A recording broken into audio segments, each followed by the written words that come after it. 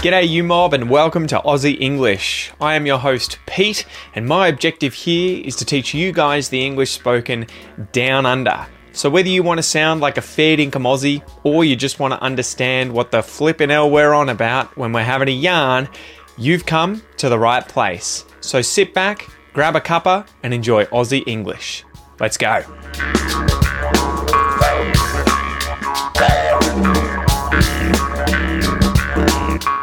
G'day guys, how's it going? Welcome to this episode of Aussie English. I am your host Pete and I hope you're having an amazing week. And yes, this is the number one place for everyone and anyone wanting to learn Australian English. Almost forgot to say that at the start, the little catchphrase. So yeah, I've just dropped my wife off at work and I went for a bit of a cruise. I went for a bit of a drive. I went to Bunnings, had a look at some of the plants there. My son and I were working in the front yard the other day. He was helping me dig up some grass and make a little gardening bed kind of thing, a little flower bed, plant bed. I don't know what you would describe it as unless there are flowers going in there. But we made some soil up, mixed up some sand, perlite and some premium potting soil and then put it into the ground so that we can, plant some plants. So it's going to be a fun little activity for my son Noah and I to do in the near future, but I was having a look in the outdoor plant section trying to work out what kind of plants would go well in our front yard. So that's what I've been up to this morning. So guys, before we get into today's episode, don't forget if you want to get access to the transcripts, the bonus episodes, the premium podcast player and everything else, sign up for the premium podcast membership at aussieenglish.com.au/podcast. And also don't forget to grab today's free worksheet. You'll be able to get this on the website via the podcast episode page for this podcast, and you'll get the vocab for today, you'll get some of the expression examples, as well as some exercises in there, and the little listen and writing exercise at the end. You'll also get the answer for that at the very end of the worksheet as well. So, let's get into today's question. This one comes from Victor, who asks, are you still learning or studying Portuguese? So, this is a bit of a tough one, mate. At the moment, I'm not actively studying Portuguese. So I don't have workbooks, I'm not learning grammar, I'm not really watching TV shows or reading books in Portuguese because I'm just so busy with so many other things that I don't really even get to do those things in English. Besides watching The Last of Us recently, I was watching that obviously in English. A friend and I would watch that one episode each week and catch up and sort of discuss what was going on and what we thought because we love that video game. But yeah, back to Portuguese. I speak it at home with my family as much as possible, but I have noticed I am at that sort of intermediate plateau in terms of my learning because I've noticed, at least for the last probably 2 or 3 years, that my Portuguese hasn't improved a great deal, if at all. In fact, it may have even gotten slightly worse since stopping sort of actively learning and actively studying the language. Because unfortunately, and you guys will know what this is like, I imagine, even if you're using the language on a day-to-day basis and you're speaking a lot, you quickly adapt, right, to your settings, your surroundings, your environment, and you sort of master the English or the Portuguese in this case that you need to use to sort of get by. And you don't learn much more, right? Unless you are actively putting in the work, actively putting in the time, studying, trying to learn new vocab, looking up expressions, changing, the mistakes you're making, working on pronunciation. You don't really improve unless you're putting your mind to it. And I think it's the same sort of thing with exercise, with going to the gym.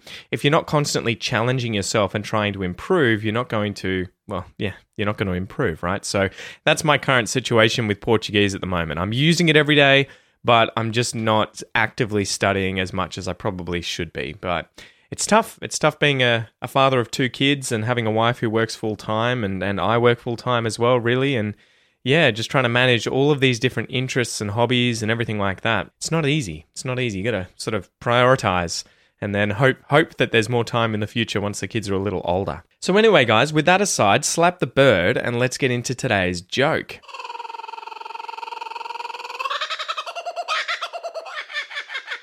So today's joke is, why did the 2 deaf men want to fight?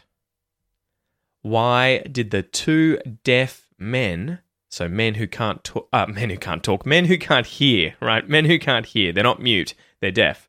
Why did the two deaf men want to fight? Because they wanted to let their fists do the talking. Ooh, you get it? They wanted to let their fists do the talking. So your fist is your closed hand, right? Where the knuckles displayed and you can punch someone with your fist, right? Maybe you hit the table with your fist. The pun here is on fists do the talking. So this is a sort of expression that's quite often used in English, or a saying where we talk about, using your fists to do the talking or letting your fists do the talking. The idea here is that instead of boasting or bragging or telling everyone how you're amazing, you're just going to show them how that's the case, right? If you let X do the talking. So in the case of fists, if you let your fists do the talking, it's like, we're no longer going to talk.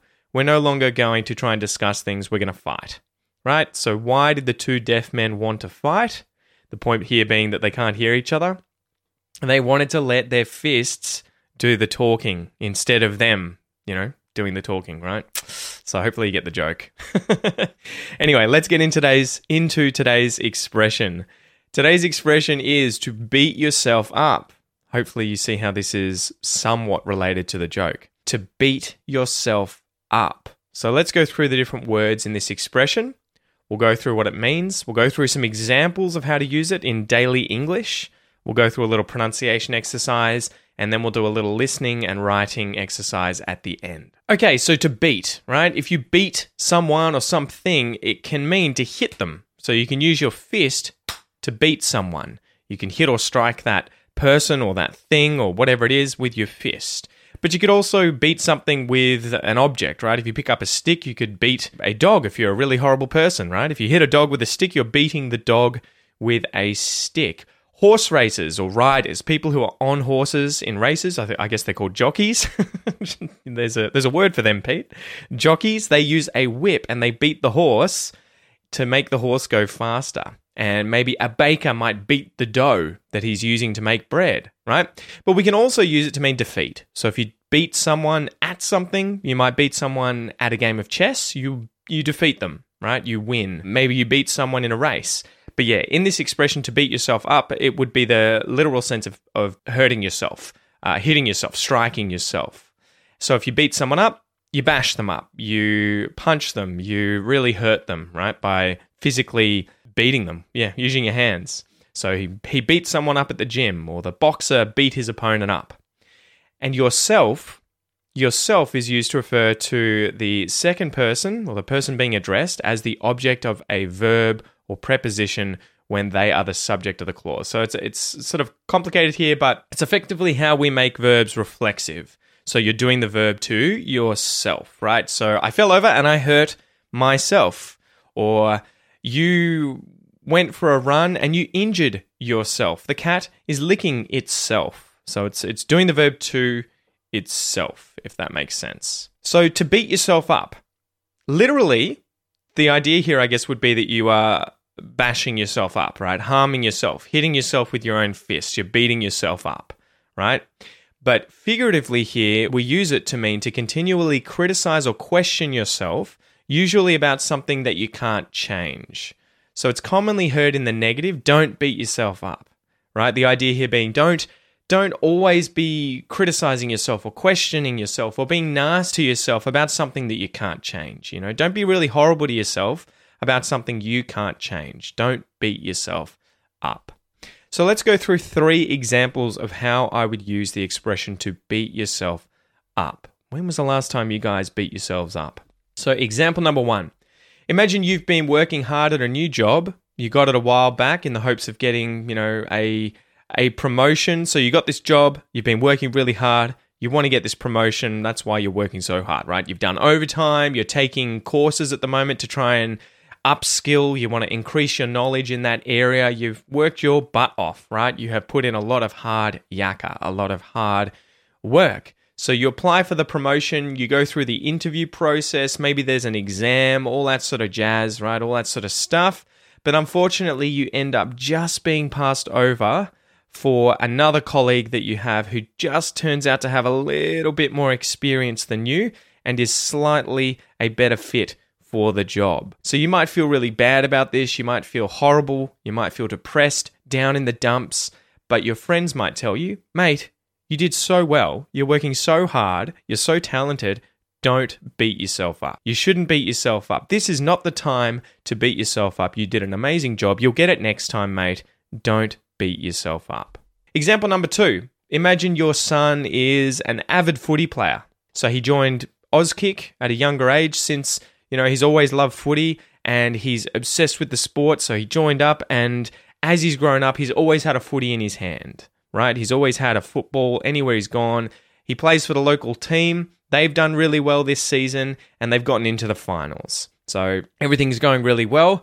But the opposition here, the other team that he's going to be playing against in the finals, in the grand final, is incredibly talented as well. So the day comes and he, puts his gear on, he grabs the footy, they head out onto the field, and they are destroyed by this other team, right? So they've worked really hard all season, they've gotten into the finals, but they end up getting destroyed by the other team. They get beaten by the other team. So at the end of the day, your son may feel awful. He may feel atrocious. He may feel depressed, down in the dumps. He may feel a bit blue. But you, as you're a good dad, you go over to him, you give him a cuddle, you give him a hug, and you say, mate, don't beat yourself up. You put in your best, you did as well as you could. You should be really proud of yourself. Don't beat yourself up, right, mate? You shouldn't beat yourself up. Example number 3. Imagine you're a teenage girl, right? And you've just started dating boys. So you've gotten yourself a boyfriend, but because you don't have much experience when it comes to relationships, you don't really know what you've got, right? Like you don't know how good he is, how bad he is. You don't really have any sort of perspective on how he compares as a boyfriend to, say, other boys out there. So maybe in a few months or even a few weeks or maybe a few days, you end up getting a little bored with, this new partner of yours, this boyfriend, and you decide, you know what, I'm going to break up with this guy, despite them actually being, a really good catch, right? They're a really good match for me. They seem lovely, but I have no experience. And so, I feel like I'm bored. I'll go hunting, see what else I can find, and see what else is out there. Soon after you've made this decision, though, you realize the mistake that you've made, but it's too late. The guy has moved on. He's found someone else, right? He's found a better match for him, someone who won't dump him on a whim, right? So you might feel really bad for what you decided to do, but you can't change it. It is what it is, c'est la vie. There's nothing you can do, but you shouldn't beat yourself up, right? So hopefully you're not beating yourself up too much. You're still young. There's plenty of fish in the sea. You broke up with a guy who was a good match with you, but you didn't know any better. Now you do. Don't beat yourself up. So hopefully now, guys, you understand the expression to beat yourself up. This is to continually criticize or question yourself or be nasty to yourself, to be horrible to yourself about something that you can't change, right? And remember, we often hear this in the negative. Don't beat yourself up. You shouldn't beat yourself up. Mate, I wouldn't beat myself up if I was in the same situation as you. You shouldn't beat yourself up. So as usual, guys, let's go through a little pronunciation exercise. In this section, this is where you repeat these words and phrases out loud after me. Try and work on your Australian pronunciation. So are you ready? Let's go.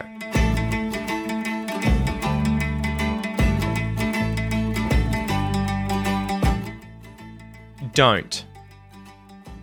Don't beat. Don't beat yourself. Don't beat yourself up. Don't beat yourself up. Don't beat yourself up. Don't beat yourself up. Don't beat yourself up.